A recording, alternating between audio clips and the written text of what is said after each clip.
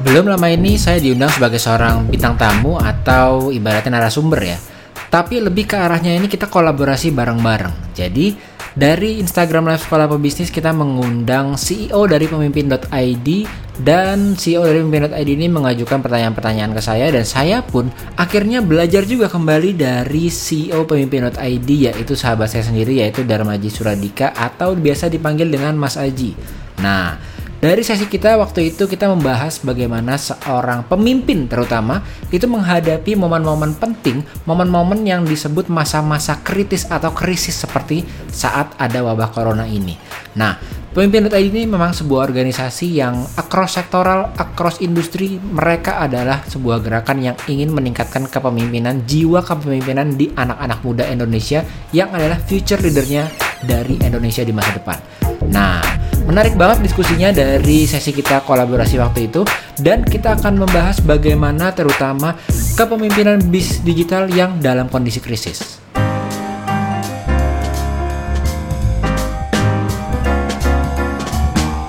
Halo teman pebisnis, ketemu lagi di Bahas Bisnis bareng Coach Yosef episode ke-8 dari Sekolah Bisnis Podcast yang yakin bahwa semua orang itu bisa dan layak untuk sukses. Baik sekarang teman-teman sedang kuliah, baru lulus ataupun sedang bekerja dan ingin berbisnis, you can have abundance life through business karena it's already prepared for you. Nah, kali ini Sekolah Pebisnis diundang dan berkolaborasi lebih tepatnya dengan jadi menjadi narasumber, tapi juga kita menginterview kembali karena ternyata sangat unik kolaborasinya. Sekolah Pebisnis sendiri adalah memang sebuah lembaga atau media edukasi para wirausaha. Tapi kita berkolaborasi dengan Pemimpin.id yang adalah dia ini memiliki pengetahuannya cross sektoral, cross industries, membangun pemimpin-pemimpin leader baru Indonesia misinya dia.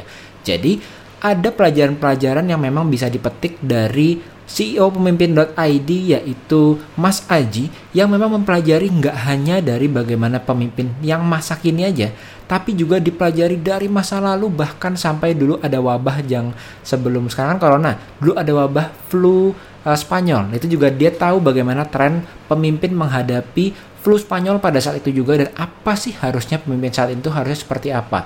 Nah, sambil juga saya sharing mengenai bagaimana bisnis itu harus merespon di kondisi krisis yang saat ini. Oke, jadi tanpa berlama-lama lagi, kita langsung aja masuk yuk ke pembahasan dari Bahas Bisnis bareng Coach Yosef yang adalah live podcast barengan dengan Pemimpin.id. Let's go! Halo bro. Halo, apa kabar? Jadi teman-teman Kabar baik.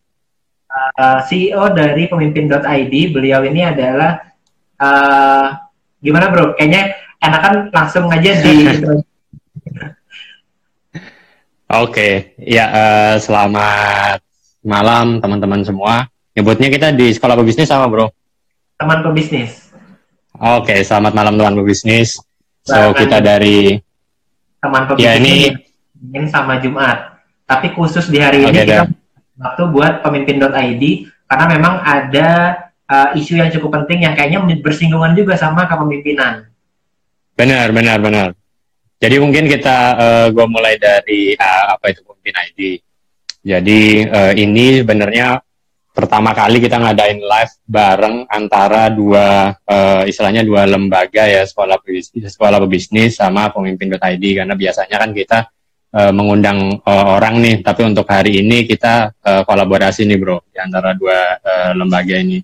Jadi Pemimpin.id itu adalah pusat pendidikan dan pengembangan kepemimpinan melalui pengembangan komunitas kepemimpinan gitu bro. Jadi hal-hal yang kita lakuin sehari-hari adalah kita membuat banyak postingan di media, kita juga bikin beberapa video tentang kepemimpinan.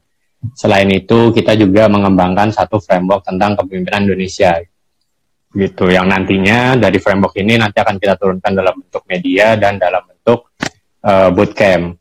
Rencananya kita mau ngadain bootcamp di bulan April ini, tapi ya karena kondisi kita sekarang tidak memungkinkan, jadi ya terpaksa kita mundur lah. Oke. Nah, mungkin buat teman-teman juga pergerakan dari movement Pemimpin.id ini nggak hanya di bidang bisnis aja ya, tapi across sektoral. Benar. We are talking anything about leadership lah. Jadi nggak cuma leadership di dalam bisnis, tapi kita juga leadership di bidang yang lain gitu, leadership di bidang di government, di pemerintahan atau di bidang yang lainnya gitu sih bro. Gitu. Mungkin sekarang gantian perkenalan Bro Yosef untuk ke teman-teman pemimpin muda, ke followernya pemimpin.id. Jadi Bro Yosef ini siapa dan yang dilakukan di sekolah bisnis apa? Oke, halo teman-teman dari Pemimpin Muda. Perkenalkan, nama saya Yosef. Saya adalah orang yang berada di balik dari sekolah pebisnis. Jadi sekolah pebisnis sendiri adalah sebuah digital media yang fokusnya kita adalah mengedukasi bisnis dan kewirausahaan, terutama buat mereka yang sebelumnya belum pernah berbisnis, belum pernah berwirausaha, dan mungkin teman-teman juga ada beberapa pemimpin muda yang mau berbisnis tapi orang tua kita tuh bukan pebisnis. Biasanya ini jadi kendala paling utama, karena saya selalu bilang bahwa kalau orang tua kita itu sudah pintar memasak dan jadi koki, anaknya itu sudah lahir di keadaan mereka tahu resep apa yang enak, sudah tahu cara masak yang enak seperti apa, sudah tahu juga kira-kira kalau jadi koki itu cara servingnya ke customer tuh kayak gimana gitu, udah natural buat mereka. Tapi buat banyak dari kita gitu ya, karena entrepreneur itu hanya kayaknya 3% sampai 5% aja di Indonesia, maka banyak dari kita yang nggak punya advantage seperti itu, nggak punya kelebihan seperti mereka-mereka yang memang terlahir dari keluarga pebisnis. Seperti saya juga gitu ya. Jadi saya juga bukan dari keluarga pebisnis. Dan saya menemukan bahwa susah sekali untuk kita survive sebagai seorang pebisnis tanpa punya ilmu-ilmu bisnis yang memang tepat dan proven dan memang datang dari orang-orang yang sudah berhasil. Nah, oleh karena itu akhirnya kita membuat sebuah digital media sekolah pebisnis untuk membantu teman-teman yang kurang lebih sama seperti kita dan teman-teman yang ada di sekolah pebisnis. Iya, itu benar moralnya sama kayak di Pemimpin ID sih, karena kita di Pemimpin ID kita percaya bahwa pemimpin itu tidak dilahirkan tapi dibentuk gitu. Jadi along the way, jadi pemimpin itu nggak ada yang langsung jadi pemimpin. Dia selalu melewati beberapa proses dalam hidupnya yang akhirnya membuat dia menjadi pemimpin. Gitu sih bro. Oke, ya masuk ke topik kita hari ini nih. Jadi kan kita hari ini berbicara tentang kepemimpinan di digital business, karena gue tahu lo emang fokusnya di bidang digital business. Jadi benernya bisa dijelasin dulu nggak sebelum di sekolah pebisnis, lo punya bisnis apa dan apakah sekarang bisnis itu masih jalan? Ya, jadi dulu awalnya kita sempat kuliah dulu, terus setelah kuliah bekerja gitu kan. Beda dengan banyak pebisnis lainnya dari SD atau SMP gitu ya. Kalau pebisnis sukses tuh biasanya kita tanya dulu hobinya apa, udah jualan dari mulai SD nih, udah sempat jualan makanan di sekolah gitu misalnya ya. Sedangkan dulu nggak pernah sama sekali punya pengalaman untuk berjualan. Nah ini agak berbeda. Dan banyak dari kita yang mirip seperti gue rasa kayak gue juga. Bahkan banyak dari kita yang udah pensiun, baru mereka itu berpikir gue mau bisnis apa. Nah ini yang paling berbahaya. Jadi gue pengen menolong orang-orang yang pada akhirnya mereka yang bekerja pun akhirnya akan pensiun, dan orang yang pensiun itu pada akhirnya diminta untuk membuka usaha. Nah ini yang biasanya gap yang paling besar. Jadi udah umurnya 50-70, tapi mereka dipaksa untuk merunning bisnis dari awal lagi, sedangkan kapasitas mereka udah nggak sebesar waktu kita masih muda. Jadi itu kenapa gue mulai gerakan ini. Nah awalnya sendiri, gue merasakan keluar dari karyawan di umur gue yang sudah kurang lebih 26-27 gitu, karena gue sempat atau kuliah S2, lalu kerja di perusahaan otomotif lumayan hampir 5 tahunan. Jadi di perusahaan otomotif tahunan, terus baru keluar. Itu pun keluarnya karena waktu itu agak-agak nggak sesuai dengan ekspektasi gua juga gitu kan. Ya makanya benernya itu juga pertanyaannya sih, lo udah enak gitu kan di multinational company, terus tahu-tahu lo harus memutuskan cabut karena gue juga kenal lo dulu dari kuliah gitu kan, terus tahu-tahu memilih bisnis gitu dan bikin sekolah pebisnis. Mungkin bisa di-elaborate, Bu. Nah, jadi waktu gue kuliah sampai S2 itu gue ngambil jurusannya itu seputar manufacturing, jadi pabrik, jadi kerjanya di pabrik mobil.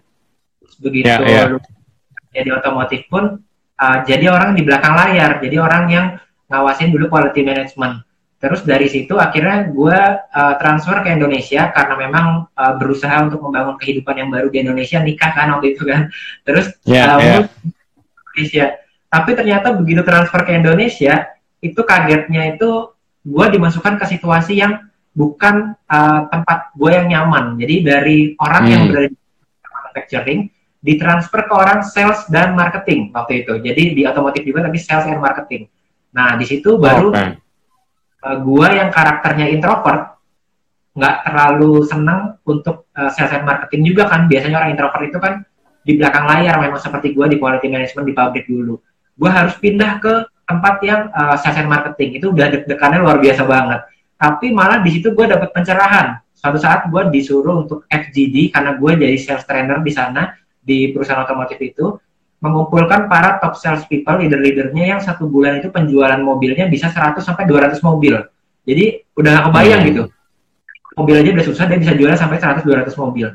Nah akhirnya gue kumpulin mereka di dalam satu ruangan, dan yang gue temukan di sana adalah ternyata leader-leader sales itu nggak seperti apa yang gue bayangkan. Nggak seperti sales people yang yang kayaknya flamboyan banget, nice to know, terus supel banget gitu. Ternyata banyak orang-orang yang ini kayaknya bukan top leader nih, tapi kok penampilannya biasa aja, tapi dia salesnya tinggi banget.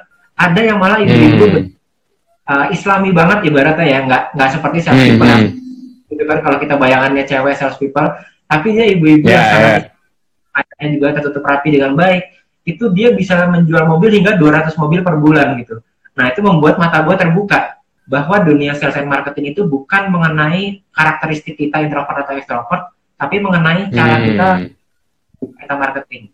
Nah, dari situ gue langsung memulai, ya udah kalau gitu gue mulai entrepreneurship kalau gitu. Oke. Ini kalau ngomongin tentang entrepreneurship, bro, sekarang kan kondisi Indonesia dan dunia lagi nggak enak nih. Kira-kira itu berdampak besar nggak sih ke bisnis, terutama digital bisnis ya? Di saat-saat corona kayak gini, dampaknya kayak gimana sih? Iya, gue sih sedih. Kemarin juga ada teman-teman gue yang tadi sebelum kita live ini, gue masih menanggapi beberapa dari teman-teman sekolah pebisnis yang ternyata beberapa dari mereka itu cerita bahwa mereka sempat mau buka cabang, tapi mereka cabangnya itu nggak bisa di-launch, grand openingnya nggak bisa di-launch. Padahal udah sempat prepare cabangnya, tapi harus ditutup cabangnya. Ada teman-teman gue yang lain yang bisnisnya itu agency, digital agency ke UMKM, tapi karena UMKM jadinya mereka di-cut kontraknya gitu. Nah, terus ada juga teman-teman gue yang terutama pasti kita tahunya IO ya, kayak IO-nya kan lagi. Nah, itu teman-teman kita yang IO juga mengalami kesulitan yang luar biasa. Nah, tapi ini baru berjalan kan kurang lebih 1 bulanan. Jadi impact-nya belum terlalu kerasa di bisnis digital. Bahkan tadi gue sebelum live ini ngobrol ke temen gue yang jualannya hijab di dia punya toko di Tanah Abang, jualan online, itu masih oke penjualannya. Walaupun ada beberapa brand seperti salah satunya itu yang mungkin teman-teman juga tahu nih, pemimpin muda. Cotton Ink contohnya ya. Cotton Ink itu kan udah cukup besar, founder dari Sarwono, itu dia sampai kemarin malam dia publish beli satu produk kami untuk menolong kami supaya bisa membantu karyawan-karyawannya lah kurang lebih gitu, supaya tetap survive. Nah, kenapa? Ini polanya banyak terjadi di bisnis online yang mereka ini buka gerai di mall-mall. Jadi kayak di Jepara juga sempat tutup mallnya, jadi agak susah gitu. Terus ada beberapa lagi yang dia online, kuat online-nya, tapi di offline dia buka cabang juga. Nah, ini yang mulai sekarang kena impact-nya.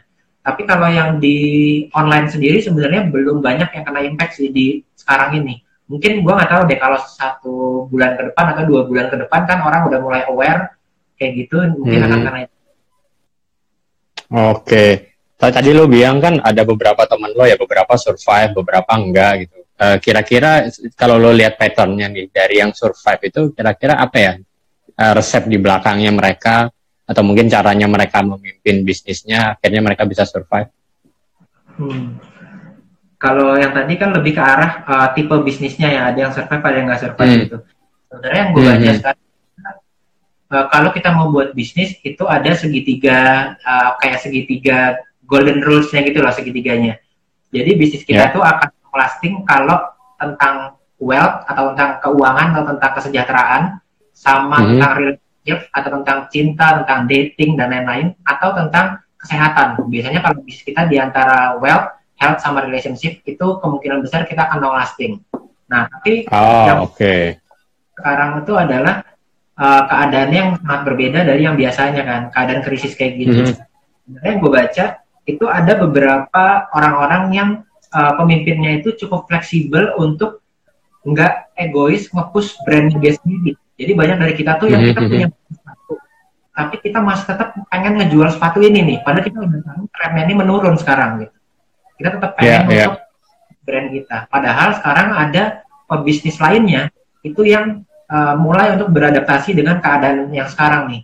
Jadi di sisi yang orang itu nge-push produknya dia, brandnya dia, walaupun mereka tahu keadaannya susah, tapi ada orang yang kedua nih. Orang yang kedua ini dia sifatnya lebih oke, berarti sekarang keadaannya berubah, lalu dia nyari apa yang lagi dibutuhkan sama marketnya. Jadi following the market needs gitu. Nah ini yang agak berbeda. Sebenarnya sekarang ada gerakan yang terbaru ini kan sama Fatur sama Dompet Duafa ya.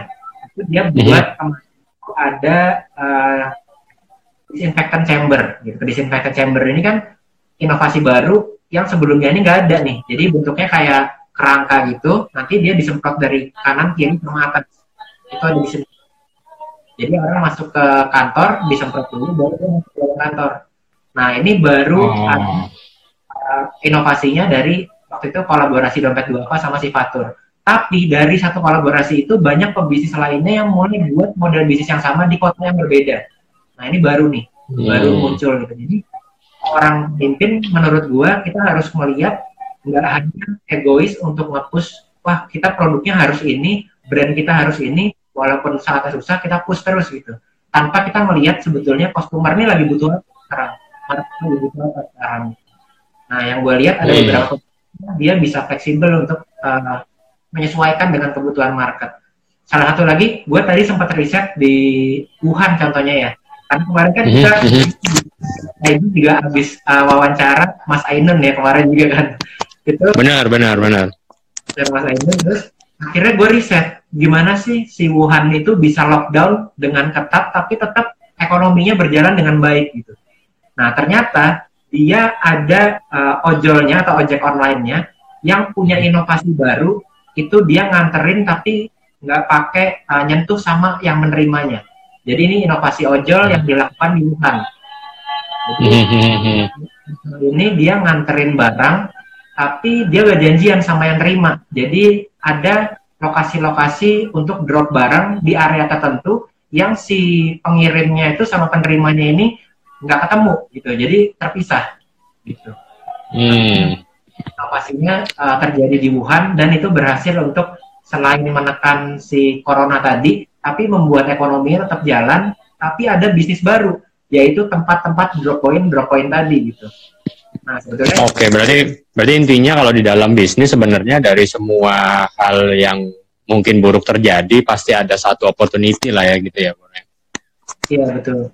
Terutama kalau pemimpinnya itu berani untuk mengakui bahwa oke, kayaknya brand gue sekarang atau bisnis gue sekarang lagi nggak berjalan sesuai apa yang gue mau, memang lagi susah, selanjutnya apa lagi nih gitu, dia harus nyari, tapi jangan produk fokus, tapi kita market fokus, kayaknya harus ke arah situ. Oke, berarti lebih ke market fokus daripada lebih ke people fokusnya ya bro ya? Iya. Oke, mantap. Nah, kalau tadi kan lo udah ngomongin tentang tips bisnisnya, gimana caranya kita survive di saat kondisi krisis kayak gini. Cuma gue juga penasaran menggali lebih dalam lagi. Kalau menurut lo nih, karena kan kita ini sekarang di program SOS, kita pengen belajar gimana caranya memimpin di saat krisis. Nah, menurut lo sendiri, benernya pemimpin di saat krisis itu dia harus apa, bro? Mungkin lo bisa jabarin dari sisi bisnis atau apapun. Kalau dari sisi bisnisnya, gue lebih ke arah bisnis is about people gitu. Jadi kalau dari gue personal ya mungkin juga pebisnis yang lain bisa jadi berbeda pendapat dengan apa yang menurut gue juga gitu. Tapi buat gue bisnis is about people. Jadi people tuh nggak hanya customernya, nggak hanya pelanggannya, nggak hanya marketnya, tapi juga mengenai karyawan kita juga gitu. Jadi saat kita paksa karyawan kita udah tahu, misalnya kayak gue kan bisnisnya juga ada pemasangan jasa bulu mata ke rumah-rumah, jadi salon online gitu. Yang gue marketingnya ini di online, sebagai owner gue nggak keluar untuk marketingin bisnis gue, jadi gue tetap di rumah. tapi karyawan-karyawan gue dia harus ke rumah orang dan kontak dengan customernya gitu. Nah di saat itu mungkin kita punya pilihan, kalau kita nggak mau rugi ya udah kita tetap marketingin, nanti karyawan kita yang jalan keluar gitu. Tapi kan jadinya mereka yang ibaratnya jadi bumper buat kita para ownernya gitu. Nah kalau kita bisa only about customer, jadinya kayak gitu. Tapi karena bisnis also about karyawan, jadi kita harus memikirkan juga kira-kira mereka tuh nantinya gimana gitu. Contohnya sekarang di sekolah pebisnis, kita karyawannya kita rumahkan semuanya yang di salon kita, tapi kita kasih mereka juga alternatif bisnis lainnya gitu yang kita lagi coba untuk kerjakan juga. Jadi ownernya coba nyari kayak tadi. Kalau tadi ada disinfectant chamber misalnya, itu gue coba nyari lagi ada opportunity apa lagi yang mungkin si jasa salon gue ini masih tutup gitu. Seperti banyak juga bisnis lainnya yang tutup gitu ya. Tapi gue bisa cari peluang lain, di mana peluang itu bisa menghidupi karyawan gue gitu. Oh, oke. Sepakat sih. Ini gue share juga kalau dari pemimpin ID pun kita juga ya pastilah ya di dalam kondisi kayak gini banyak numbers yang pasti berantakan juga. Mungkin lo juga ngerasain gitu kan sebagai founder, sebagai leader gitu. Tapi yang gue sampaikan juga ke teman-teman adalah numbers kita itu nggak akan lebih penting daripada humanity.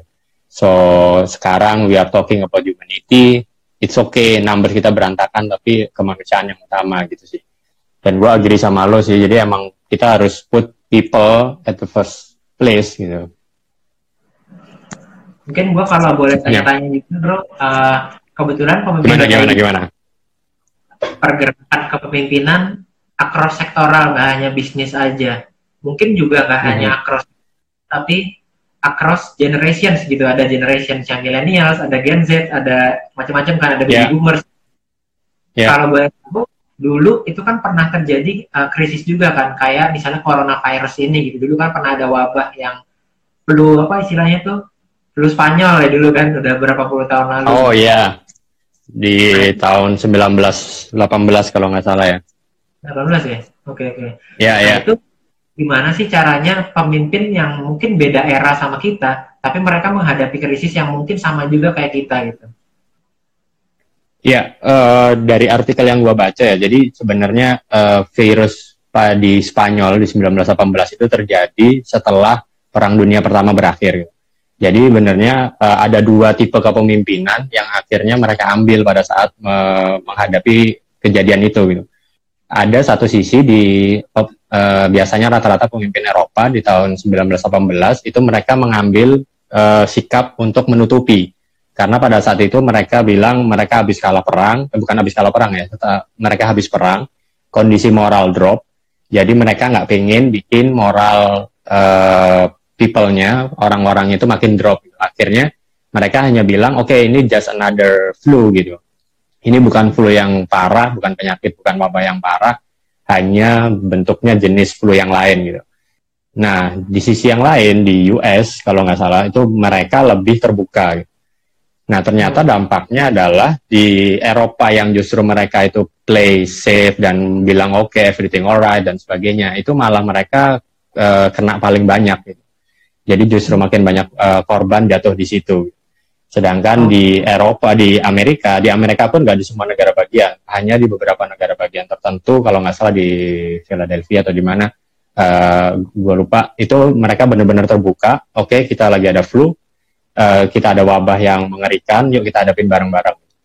Nah, ternyata dari sini pelajaran yang bisa kita ambil adalah, ya udah kalau lo itu lagi ada krisis, ya lo tell the truth gitu. Menurut gue ini pelajaran berharga buat kita semua sih. Jadi ya udah kita kondisi kita lagi susah, yuk bareng-bareng kita hadapin ini gitu. Karena dari situ benarnya leadership itu kan is about trust kan. Jadi ketika ketika tim lo itu trust sama lo, keputusan apapun yang lo ambil mereka akan ikutin gitu. Nah, itu yang nggak terjadi pada saat flu 1918 itu. Jadi banyak orang yang akhirnya mereka bertanya-tanya, ini kita beneran flu nggak sih? Kok banyak yang mati gitu? Kok banyak korban gitu? Akhirnya mistrust gitu. Nah, akhirnya ketika pemimpin mengambil keputusan tertentu, rakyatnya sudah nggak percaya. Nah, sedangkan di US pada saat itu mereka lebih terbuka, jadi rakyatnya pun percaya dan akhirnya mereka mau tuh bareng-bareng buat ngadepin virus ini gitu. Oke. Jadi lebih baik memang kasusnya seperti yang di US, terbuka aja ya kita ya. Oke.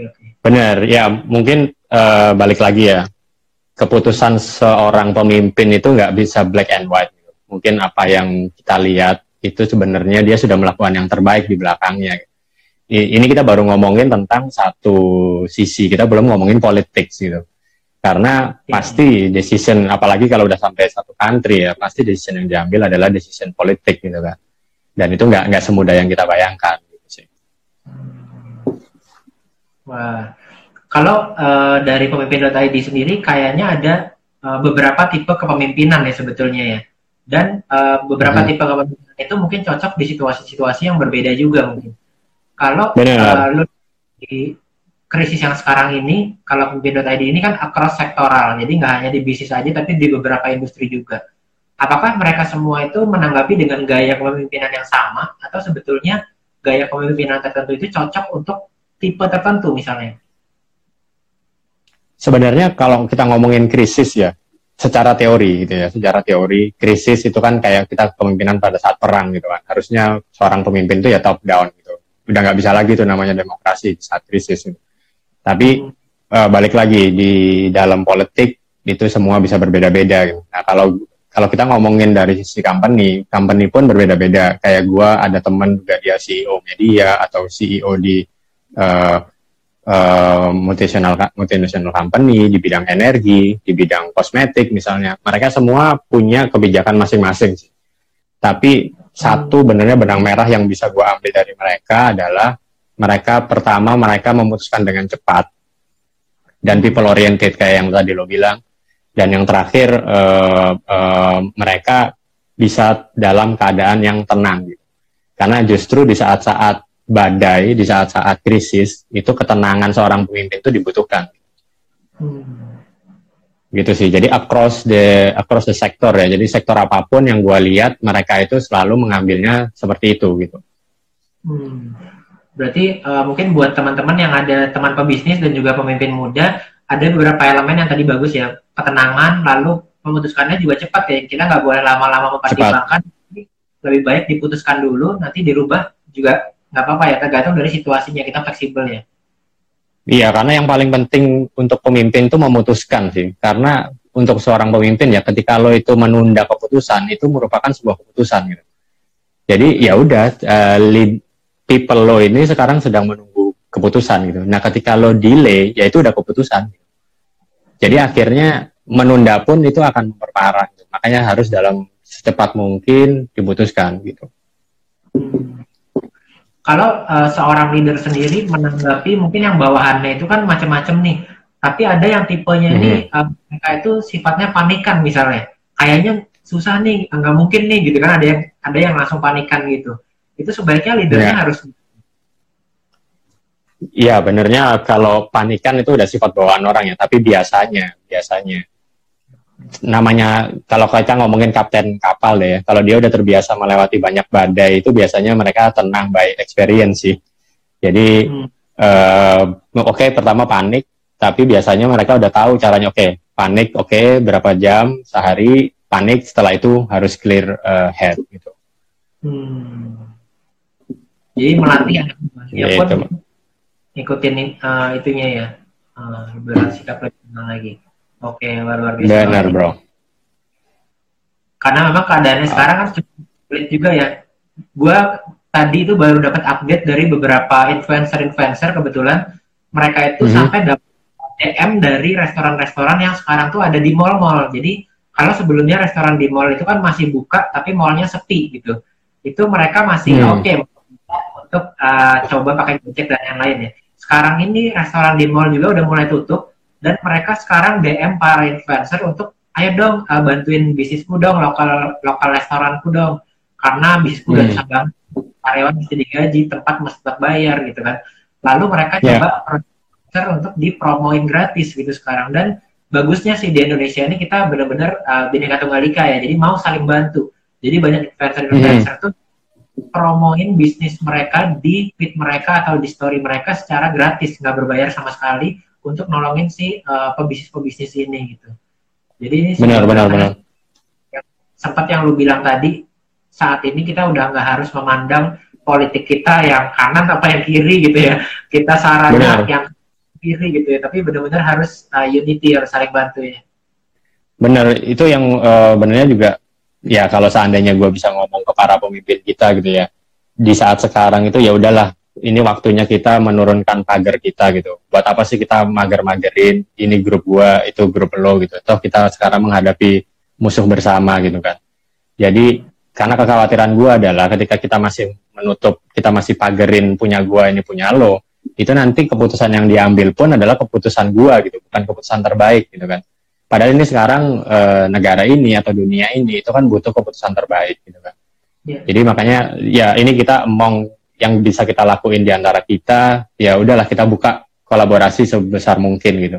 Makanya dengan benernya dengan malam ini gue kolaborasi antara pemimpin Indonesia dan sekolah pebisnis, ini adalah bentuk kita lah, ya udah yuk kita saling kolaborasi, kita saling bantu apa yang bisa kita lakuin supaya kita survive di kondisi ini gitu sih. Kolaborasi itu kata kuncinya emang ya. Gitu bro sih ya bro. Oke, ini kayaknya waktu udah dikit lagi habis. Kira-kira lo mau open question buat teman-teman pebisnis, atau kalau dari gua sih nggak ada lagi pertanyaan dari gue yang paling closing aja. Gue pengen masukan dari lo aja sih, kira-kira apa yang perlu kita semua nih ingat di dalam kondisi yang kayak gini. Tapi balik lagi, kalau lo masih ada question, feel free bro. Kayaknya sih buat gue adalah yang sekarang ini memang impact-nya belum terlalu drastis banget ya. Apalagi banyak pebisnis sekarang yang bulan Ramadan kan bentar lagi kan. Yang kita bahaya adalah mereka yang masih belum aware betapa susahnya situasi ini dan mungkin masih mau traveling ke kampung halaman mereka masing-masing gitu, masih mau bertemu dan ngasih oleh-oleh misalnya kayak gitu ya. Mungkin yang kayak gitu kita harus mulai untuk coba assess lagi keadaannya seperti apa nih ke depannya lagi gitu. Karena kemarin aja kita ada statistik yang kayaknya 19 hari di Italia sama 19 hari di Indonesia itu kan banyak yang viral kayak gitu kan. Iya. Banyak nih gitu. Nah, jadi mungkin kita sekarang di keadaan yang spesial ini, kita harus coba juga untuk assess nggak hanya bisnis kita aja, tapi juga keluarga kita juga kan. Kira-kira efeknya akan seperti apa ke mereka gitu. Nah, terutama juga buat teman-teman yang saat ini mungkin bisnisnya masih kesusahan, kayaknya ketakutan untuk apa bisa ya bisnisnya, terutama kalau teman-teman UKM ini kan, kita jualannya hari ini. Kalau besok nggak jualan, besok lagi kita mungkin nggak bisa makan gitu, karena ya hidupnya itu nggak bisa terus-terusan kita ibaratnya bisa saving kayak teman-teman mungkin yang kerja di perusahaan multinasional, dia dapat gajinya lumayan, bisa di saving, ada biaya untuk dana darurat gitu misalnya. Tapi banyak dari UKM di Indonesia sebetulnya mereka itu mungkin yang sukses itu 10% dari semua pebisnis, tapi pebisnis yang lainnya itu mungkin berada di atas batas garis kemiskinan yang mungkin gajinya atau omsetnya itu nggak sebesar gaji UMR gitu. Nah, masih banyak pebisnis yang itu. Nah, pebisnis yang seperti ini itu sebisa mungkin menurut saya menurut gue adalah coba cari teman-teman gimana caranya supaya bisa survive di keadaan sekarang ini dengan fleksibel ke marketnya gitu. Kalau misalnya kita nggak bisa katakanlah lah kita punya stand tahu goreng yang biasanya kita buka stand di tempat tertentu, kita udah tahu itu akan sepi dan udah mulai berkurang pengunjungnya gitu. Makanya kita sekarang sebagai pebisnis ini harus lihat marketnya ke arah mana gitu, lihat kebutuhannya orang ke arah mana gitu. Karena saat luxury udah nggak jadi prioritas lagi, saat sekarang yang jajan-jajan mungkin mereka udah mulai dikurangin. Berarti kuncinya atau keywordnya itu adalah temukan kebutuhan mereka dan kita ciptakan buat kebutuhan mereka. Yang kebutuhannya ini beda nih dari kebutuhan saya dulu. Sekarang saat krisis mungkin kebutuhan kesehatan, mungkin kebutuhan mereka ada happy family-nya gitu. Jadi kita coba cari dan gali lagi kebutuhan apa yang ada di saat krisis ini. Jadi jangan sampai ke blok di dalam kotak lo sendiri ya gitu. Kayak misalnya oke, gue jualannya tahu goreng, ya udah nggak ada orang, gue bangkrut gitu ya. Tapi ya lo pikir lah gimana caranya lo memperluas kotak lo ini gitu ya bro ya. Betul, karena seperti krisis di tahun 98 pun selain banyak bisnis yang bangkrut, tapi banyak bisnis-bisnis raksasa baru yang timbul dari krisis itu gitu. Nah ini sebetulnya mereka mereka yang bisa adaptif, mereka yang bisa fleksibel, mereka yang bisa baca ini market ini lagi butuh apa di saat ini, di saat krisis itu. Bukan yang nge-push brand dia terus-terusan, nge-push produk dia terus-terusan, padahal marketnya udah pasti lagi nggak mau ngambil produknya dia gitu. Nah ini yang teman-teman pebisnis dari juga gitu. Ya, karena kalau kita belajar dari yang 1918 pun wabahnya itu lastingnya 18 bulan kan in total gitu kan. Jadi dan mereka 18 bulan dan datang dalam 3 kali gelombang kalau nggak salah. Jadi gelombang pertama itu juga memusnahkan beberapa manusia, tapi nggak banyak. Tapi begitu datang yang gelombang kedua, yang akhirnya orang yang meninggal jauh lebih banyak. Kalau nggak salah sampai 2-3% penduduk dunia gitu. Nah makanya berarti ya kita sebagai pebisnis ataupun kita sebagai leader ya harus siapin napas panjang sih. Karena kita nggak pernah tahu ini wabah bakalan selesai kapan kan. Ya. Dan gue sepakat sama lo sih, kita harus cari opportunity lain gitu. Jangan sampai begitu satu jalan ke blok, ya jalan yang lain kita nggak bisa ngeliat jalan yang lain gitu kan. Ya. Nah kalau buat dari lo sendiri mungkin dari pemimpin.id ada pesan-pesan apa buat teman-teman di sekolah pebisnis, di teman pebisnis? Ya kalau gue sih gue samarais aja kata-kata gue tadi. Mungkin saat yang terbaik untuk kolaborasi adalah saat sekarang gitu ya, karena itu udah sifat dasar manusia lah. Ketika kita punya musuh bersama dan di saat itulah kita bersatu gitu ya. Kayak dulu misalnya Indonesia merdeka ya karena musuhnya Belanda gitu. Nah sekarang ini kita semua suffering gitu, nggak cuma 1-2 orang, semua orang kita suffering. Nah inilah saat yang paling tepat buat kita berkolaborasi. Jadi mungkin tadi gue sambungin dari kata-kata lo, kalau misalnya kita melihat opportunity lain, yuk kita coba lihat teman-teman kita siapa sih yang kita bisa ajak kolaborasi bareng gitu. Kita di saat ini udah nggak ada musuh, nggak ada kompetitor, so kita semua harus survive bareng-bareng gitu sih. Dan yang paling penting adalah di saat segini itu juga saatnya kita memimpin diri sendiri sih. Jadi kita semua sekarang mungkin teman-teman banyak yang kerja di rumah gitu kan, yang nggak kelihatan bosnya gitu ya. Di saat sekarang itu gimana caranya lo itu bisa kerja secara profesional tanpa adanya bos lo di depan lo gitu. So buktikan kalau emang kalian itu punya leadership yang baik dalam memimpin diri sendiri dengan bekerja secara profesional. Gitu sih bro. Thank you banget bro. Thank you buat sama-sama bro. Bisnis juga udah collab bareng.